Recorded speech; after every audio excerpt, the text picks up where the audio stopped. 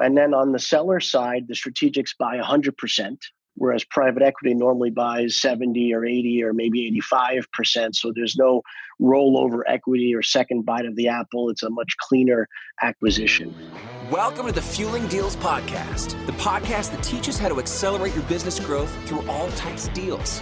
It's time to fuel up, so buckle in with your host, Corey Kupfer. There are only two ways to grow your business: organically through sales and marketing and providing great products and services, and inorganically through deals. Too many companies focus only on the first way, organic growth. Welcome to the podcast, which will help accelerate your business growth inorganically. My guests are a huge variety of deal makers and experts on all types of deals who have personal experience that can help you grow, get clear, learn best practices, and avoid mistakes. We discuss everything from large, complex mergers and acquisitions to smaller deals that you can do even without significant capital. My guest today is Gary Kane. Gary founded Chimera Strategies in 2011. Chimera provides strategic advisory services on business sales and divestitures and business acquisitions to the lower middle market, employing its proprietary investment banking process, or M&A Light. Gary is a member of the Long Island Business News 40 Individuals Under 40 group, and LIBN considers award winners to be the rising stars in the Long Island business community. Gary's mantra: I would rather be lucky than smart, but I work very hard to be lucky. Gary, it's great to have you on the show. Thank you, Corey. Appreciate it very much. So Gary and I have known each other for a few years, and one of the many reasons I wanted to have him on the show is because he focuses in a overlooked area of deals, which is deals, as you heard, for sort of that lower middle market that a lot of investment banking firms don't focus on. So we're going to talk about that. We're going to talk about a few other things around deals. But before we go there, Gary, I want to take you back to when you were a little kid, when you were a little boy growing up. What did you want to be? Because my guess is an investment banker might not have been it back then, but maybe I'm wrong. Actually, when I was little, I wanted to be a cow. believe it or not, but that clearly did not work out. When I sort of found myself, I wanted to work at a hedge fund. I was really excited about the opportunity to understand and review and look into companies. And that was my dream. And back then, the hedge fund was newer than relatively new and really an exciting part of Wall Street. And luckily, I was able to do that for about 7 or 8 years in the 90s. Oh, great. So now, what would you consider your first real business, however you define that? Was that Chimera, or did you have something when you were a kid or growing up? I mean, Chimera is really my first business. I had a few fast failures along the way, kind of side gigs or side deals that I was trying to do while working full time. But Chimera is my first real business, and been at it for 8 or 9 years. Learned valuable lessons that you really can't do something on the side or at night. You really got to be either all in or all out. If you want to take the island, burn the boats. Yeah, I love it. So actually, I'm just gonna. You mentioned sort of things when you were younger that dabbled in or whatever. I'm curious as to if you have an example of one of those, and maybe a lesson you learned at a young age that has helped you now with Chimera. Yeah, one of them in particular, and two actually. One of them, I had the beginnings of Ebates, where you would kind of recommend your friend and get paid via the Ebates model. And I didn't have enough money, didn't have enough capital or resources to get that done. The other one, I used to live on the Upper East Side, and I wanted a slice of pizza. And never knew, I was on 76th Street and maybe there was a good place on 75th Street or 73rd Street, and didn't want to constantly walk around the Upper East Side. So I started collecting menus. And my thought was to build sort of a map around restaurants in my area.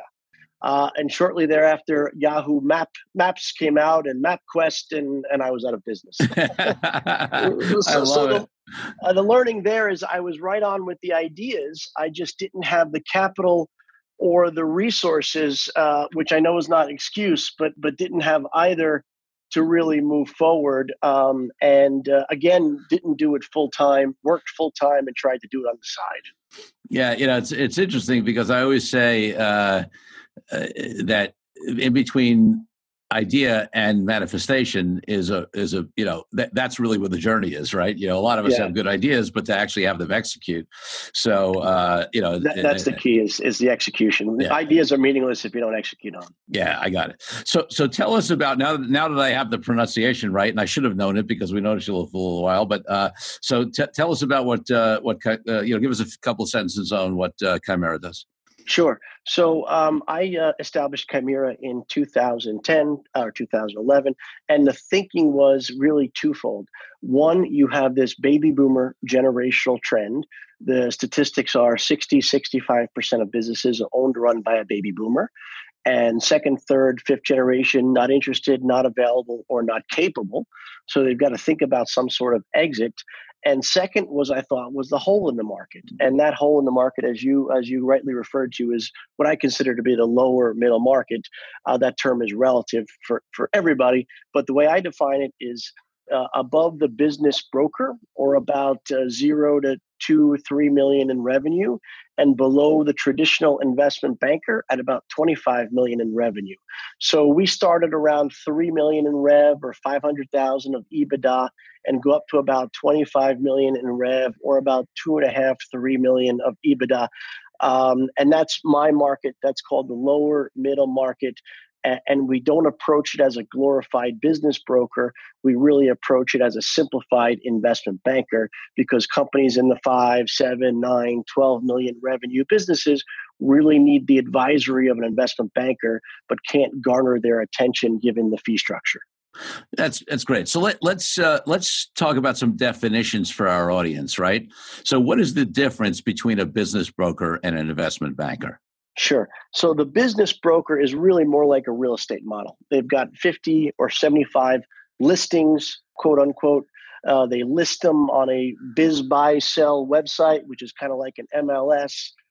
They put an asking price on a deal, and they basically have a passive marketing campaign. They sit and wait. When they get a bite, they try to close that deal as quickly as they can.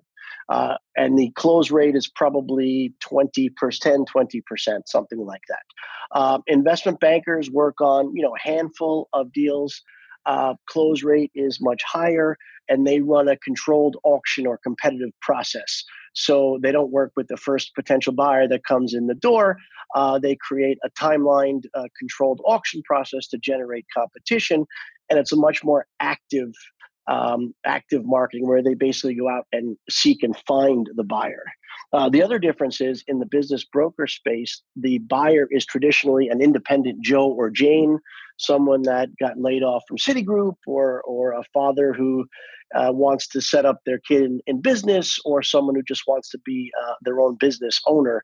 And on the investment banking side, the buyer is traditionally private equity or family office. Which is also different than my buyer. As we talked about, my buyer is really the strategic or same or similar company in the same or similar industry.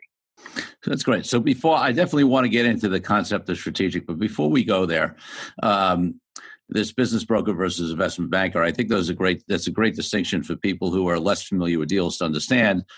And, also, I guess the other thing that I would add, and you can tell me if you agree, but I think you do, is that, investment bankers also provide a broader scope of services. Usually they are more involved on a strategy and consulting basis to get buyers ready for sale, for example, or to prepare sellers to buy. It's like you said, it's way beyond just sort of a listing, service. Yes, that's correct. As well as you can go to IPO, capital raising, debt sales, whereas business broker just basically lists properties, quote unquote. Great. And listen, one of the things that I want to say is that, although obviously the investment bankers provide a more sophisticated role, there is a role at the lower end of the market for business brokers in that investment bankers won't touch it. I mean, even, you do the lower middle market, but there's a below which, it's not worth for you to get involved because you can't provide the level of service you do. So the business brokers do play a role for a certain type of business. But if you have a business that's looking to buy or sell, you really want to determine where on the spectrum you are and which type of person you should be working with. And if you're anything beyond a really small business, then you at least want to consider working with an investment banker over a business broker. Absolutely, absolutely, and you're absolutely right. The corner deli or the local Main Street clothing store business broker is the absolute right choice for that, and nobody else would work with them. And then obviously, as you get much larger, the business broker doesn't have any training as an investment banker to offer that advisory. Great. So let's talk for a second about, before we get to the strategic conversation, about this concept of the lower middle market, because, I see it all the time where entrepreneurial businesses who are, successful in that, they have some employees, they're established in that, they're going to be around for a while. They make a very nice living for their owners and maybe for a couple of key executives, but they go to the market to sell, and most of the investment bankers won't look at them because they're in that in between stage. So, and that's your market. So, talk about that a little bit further. Sure. And it's actually much easier, as you would know, Corey, to do a $500 million deal than it is to do a $5 million deal. Right. It's harder. And the reason is a couple of reasons. One, the fees are lower because there's just not a lot of money going around. Yep. That's the first step. So they can't get to that $300,000 or $500,000 minimum, as well as that $50,000 engagement fee. Second is private equity won't play in the space because it's too small and it's not worth it for them. So it cuts out a significant buyer pool already. Third, the financials are definitely not audited, sometimes just reviewed or compiled.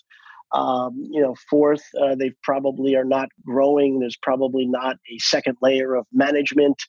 They're probably pretty owner-centric, which makes it all challenging. And third, there are no lenders in the space. So, the multiples are compressed because the seller either has to do seller financing or earn out, because there are literally no lenders in the lower middle market space.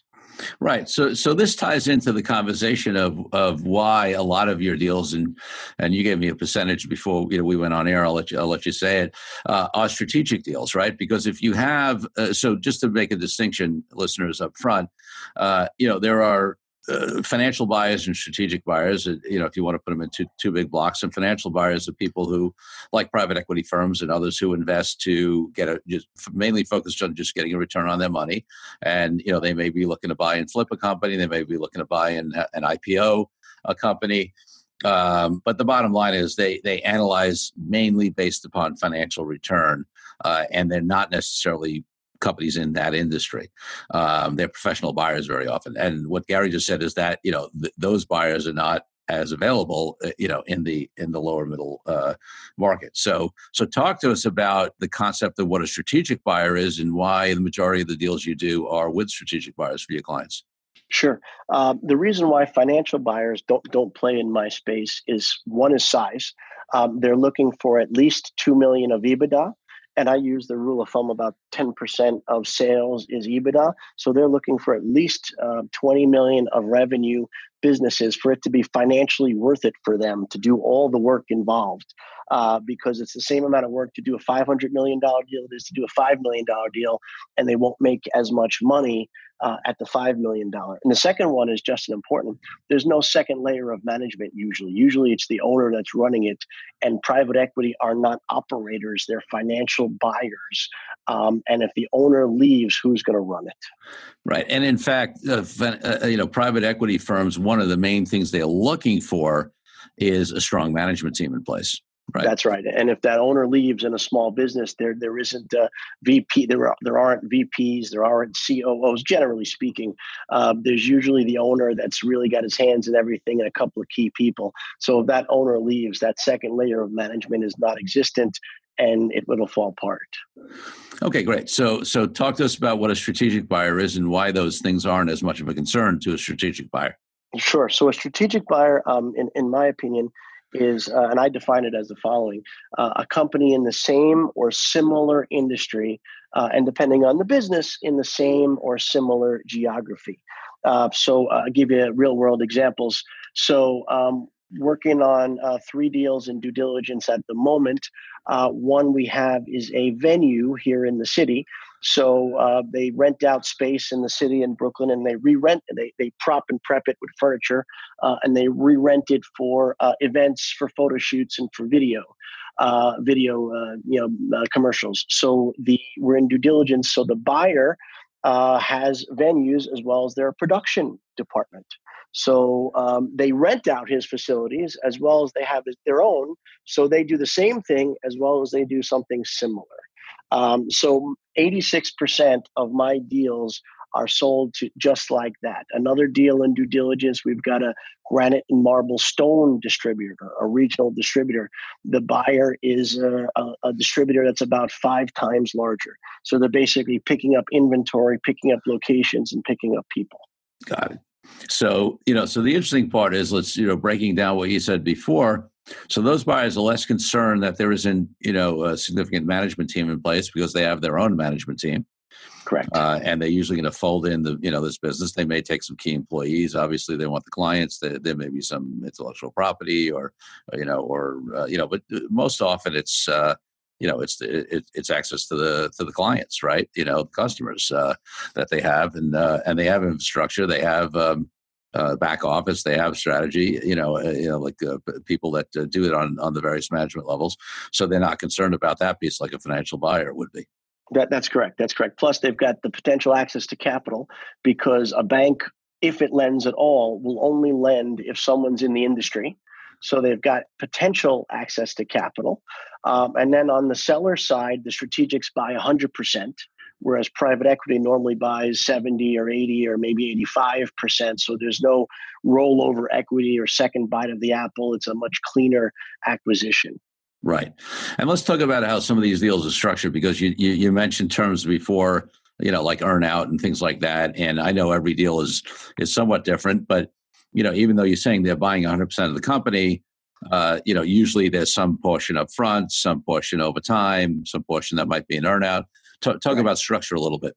Right. So most of my deals, if not actually basically almost all of them, given that there's really no lenders in that small, lower middle market space, even for strategics, but given that there really isn't any lenders, the terms usually include, or definitely include cash, and that's at least 50 to 60% of the purchase price, or else to me, it's not a real buyer.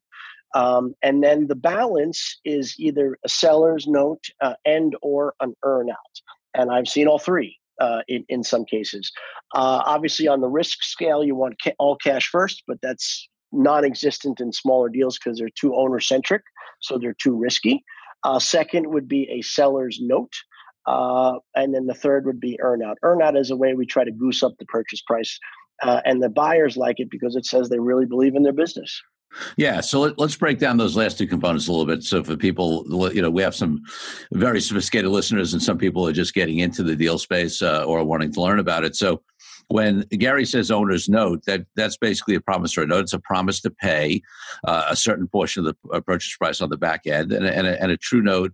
It might be contingent upon not having any breaches of the representation of warranties. In other words, not basically lying about what you promised the buyer. But otherwise, it's an obligation to pay.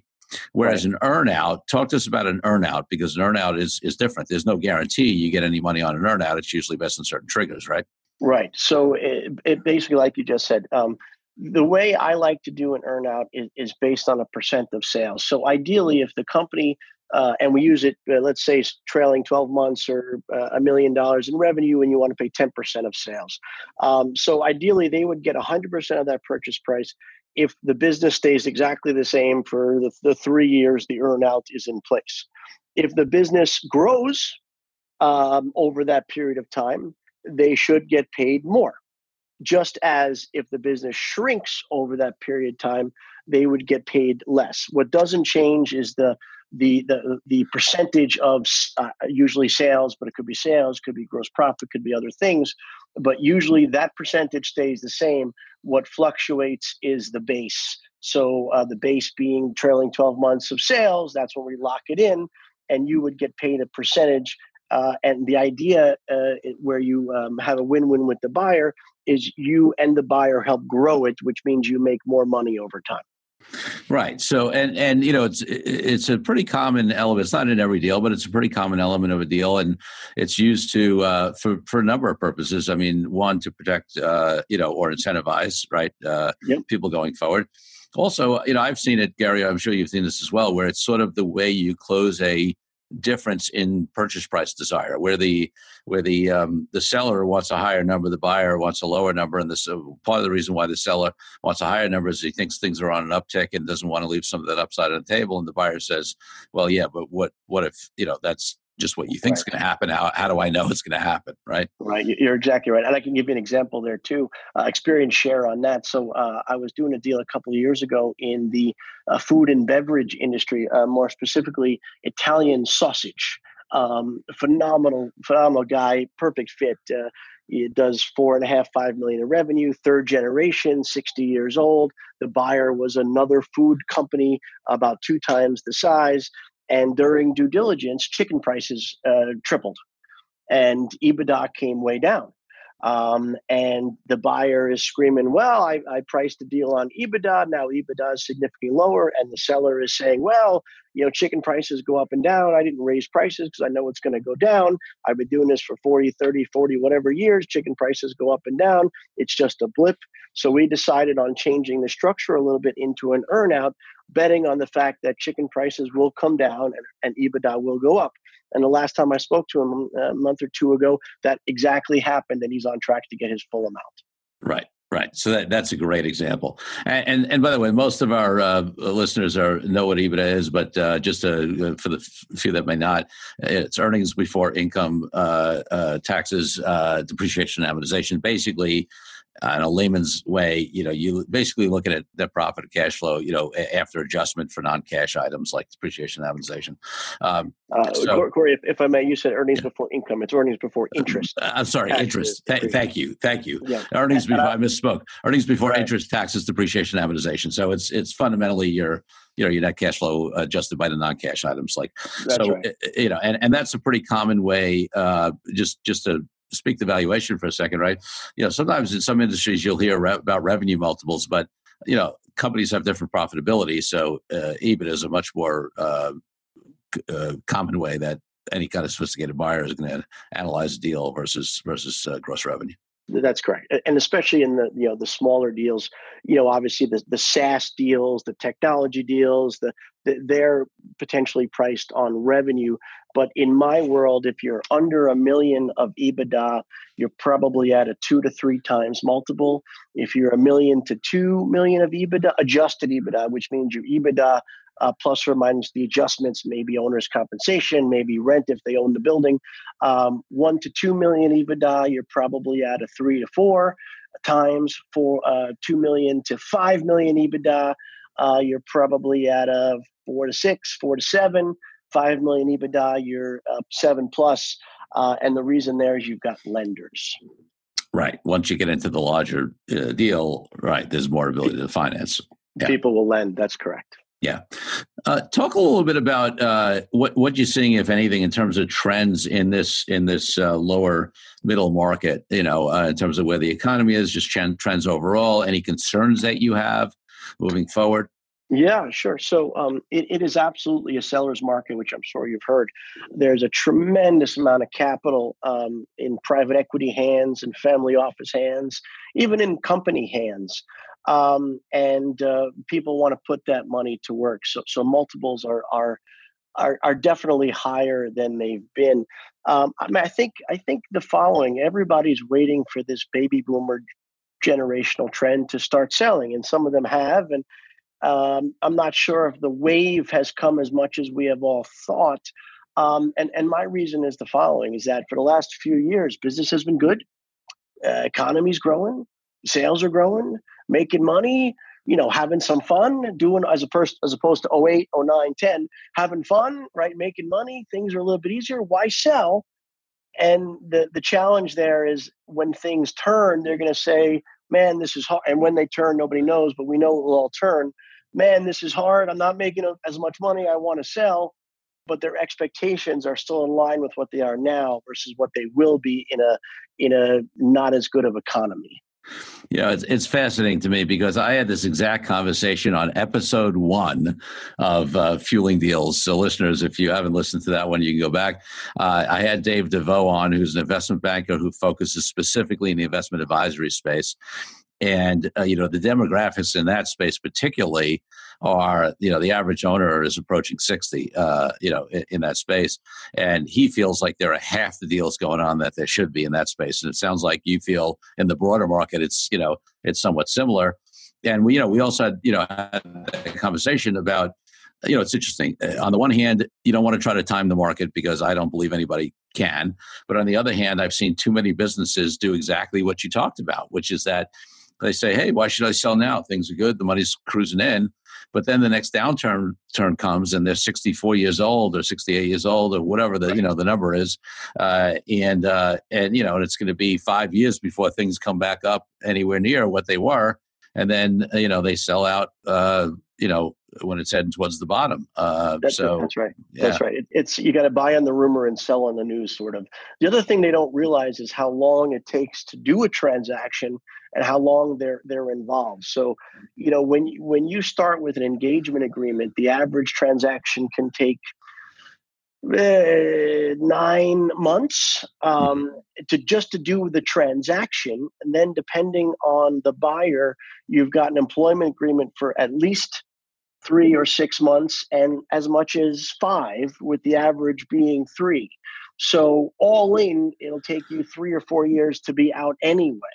So if you're 62, 63, they're not thinking 67, they'll be done. And that's what I stress. But it doesn't happen overnight. There's a tremendous amount of activity and difficulty in closing a deal. The fastest I've ever done a deal is 7 months. The slowest I've ever done a deal, I'm actually still working on it since 2016. We've been trying to close every day now for the last month, but literally 3 years of work. Yeah, and listen, so where I come out, and Gary can say whether he agrees or disagrees. Listen, if you're thinking you want to sell your business in 8 to 10 years, there's some things, by the way, you should start doing now to get prepared for that. But it's not like you're necessarily going to rush, and just because the market's high, you're going to get out. But on the flip side, if you're thinking, hey, you want to get out in 2 or 3 years, you may want to consider the way the market is now, and that there's no guarantee it's going to be there 2-3 years from now, and at least consider accelerating your process. Right. I would add to that in the fact that, if you take the emotion out of it, if you can get a premium for an asset now, you sell it.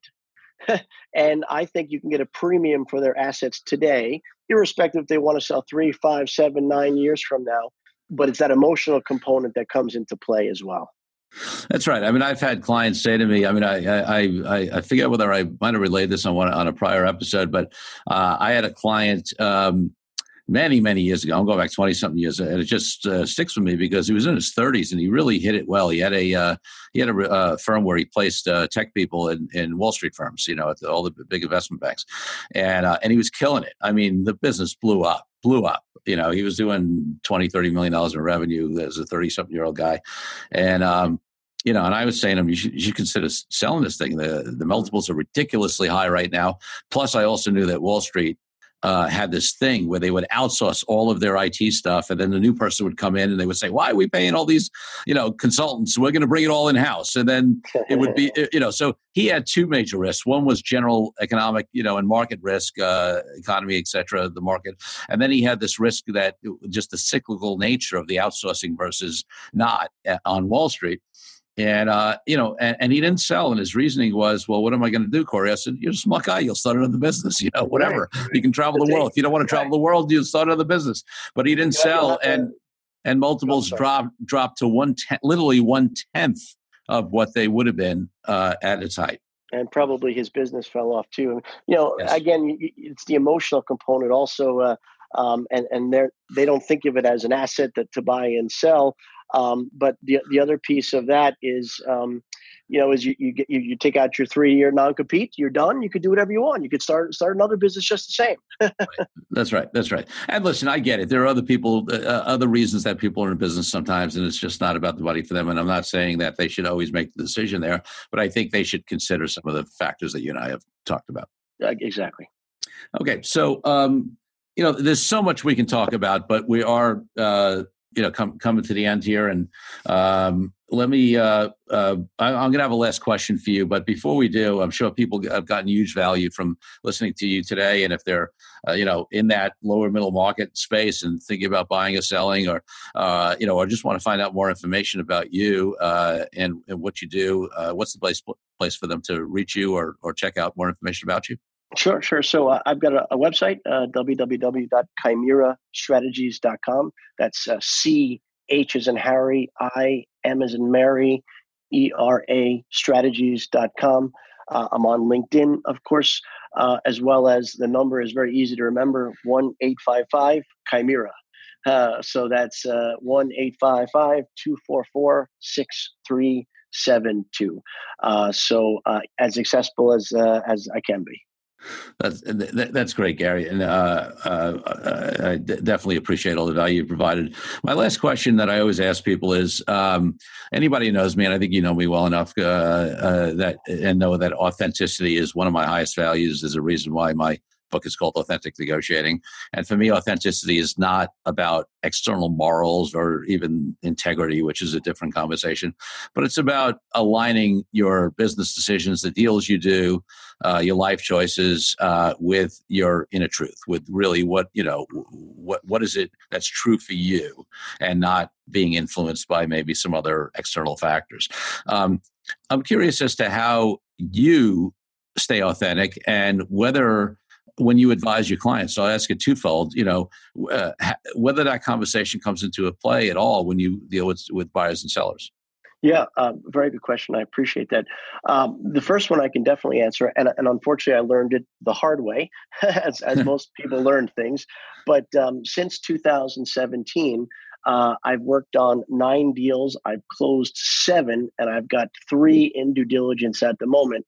So I've got a 78% close rate, which I would suggest to you is very, very good, and probably comparable to investment banks much, much larger than me doing much larger deals.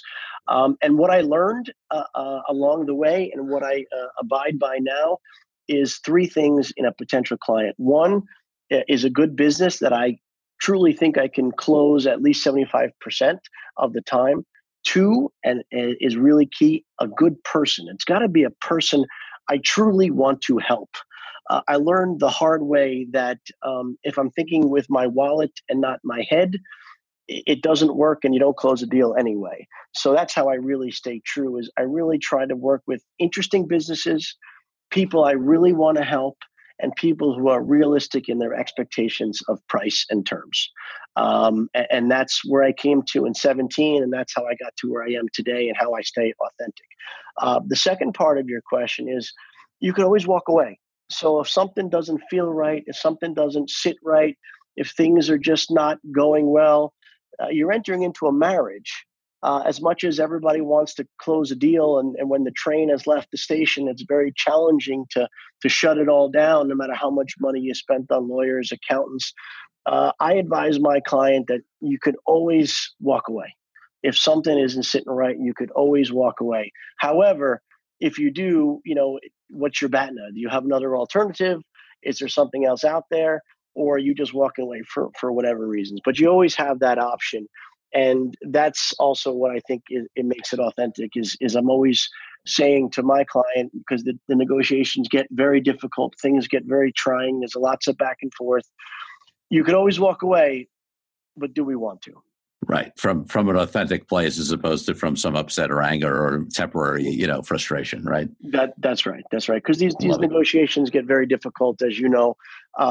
People get very emotional, and it's my job to really be the calming voice. And yes, we can walk away. Yes, we can take our money and run. Yes, we can make more money next year, the year after. But is that the right thing to do when cool heads rule? That's great. Gary, thank you so much for being on the show today. I appreciate it. Thank you. Thank you very much, Corey. I really enjoyed it. And thank you, Fueling Deals listeners, for tuning in. Remember, there's only one difference between companies that grow inorganically and those that don't. And it's unrelated to size, amount of capital, or any other factor, other than that the owners and executives of companies that do deals make a decision to do deals, and then they take action. It's time to refuel. So until next week, Corey Kupfer signing out. Thank you again for tuning in. Be sure to leave Fueling Deals a rating and review on iTunes and Google. Check out all our episodes at fuelingdeals.com to find out more resources to accelerate your business growth.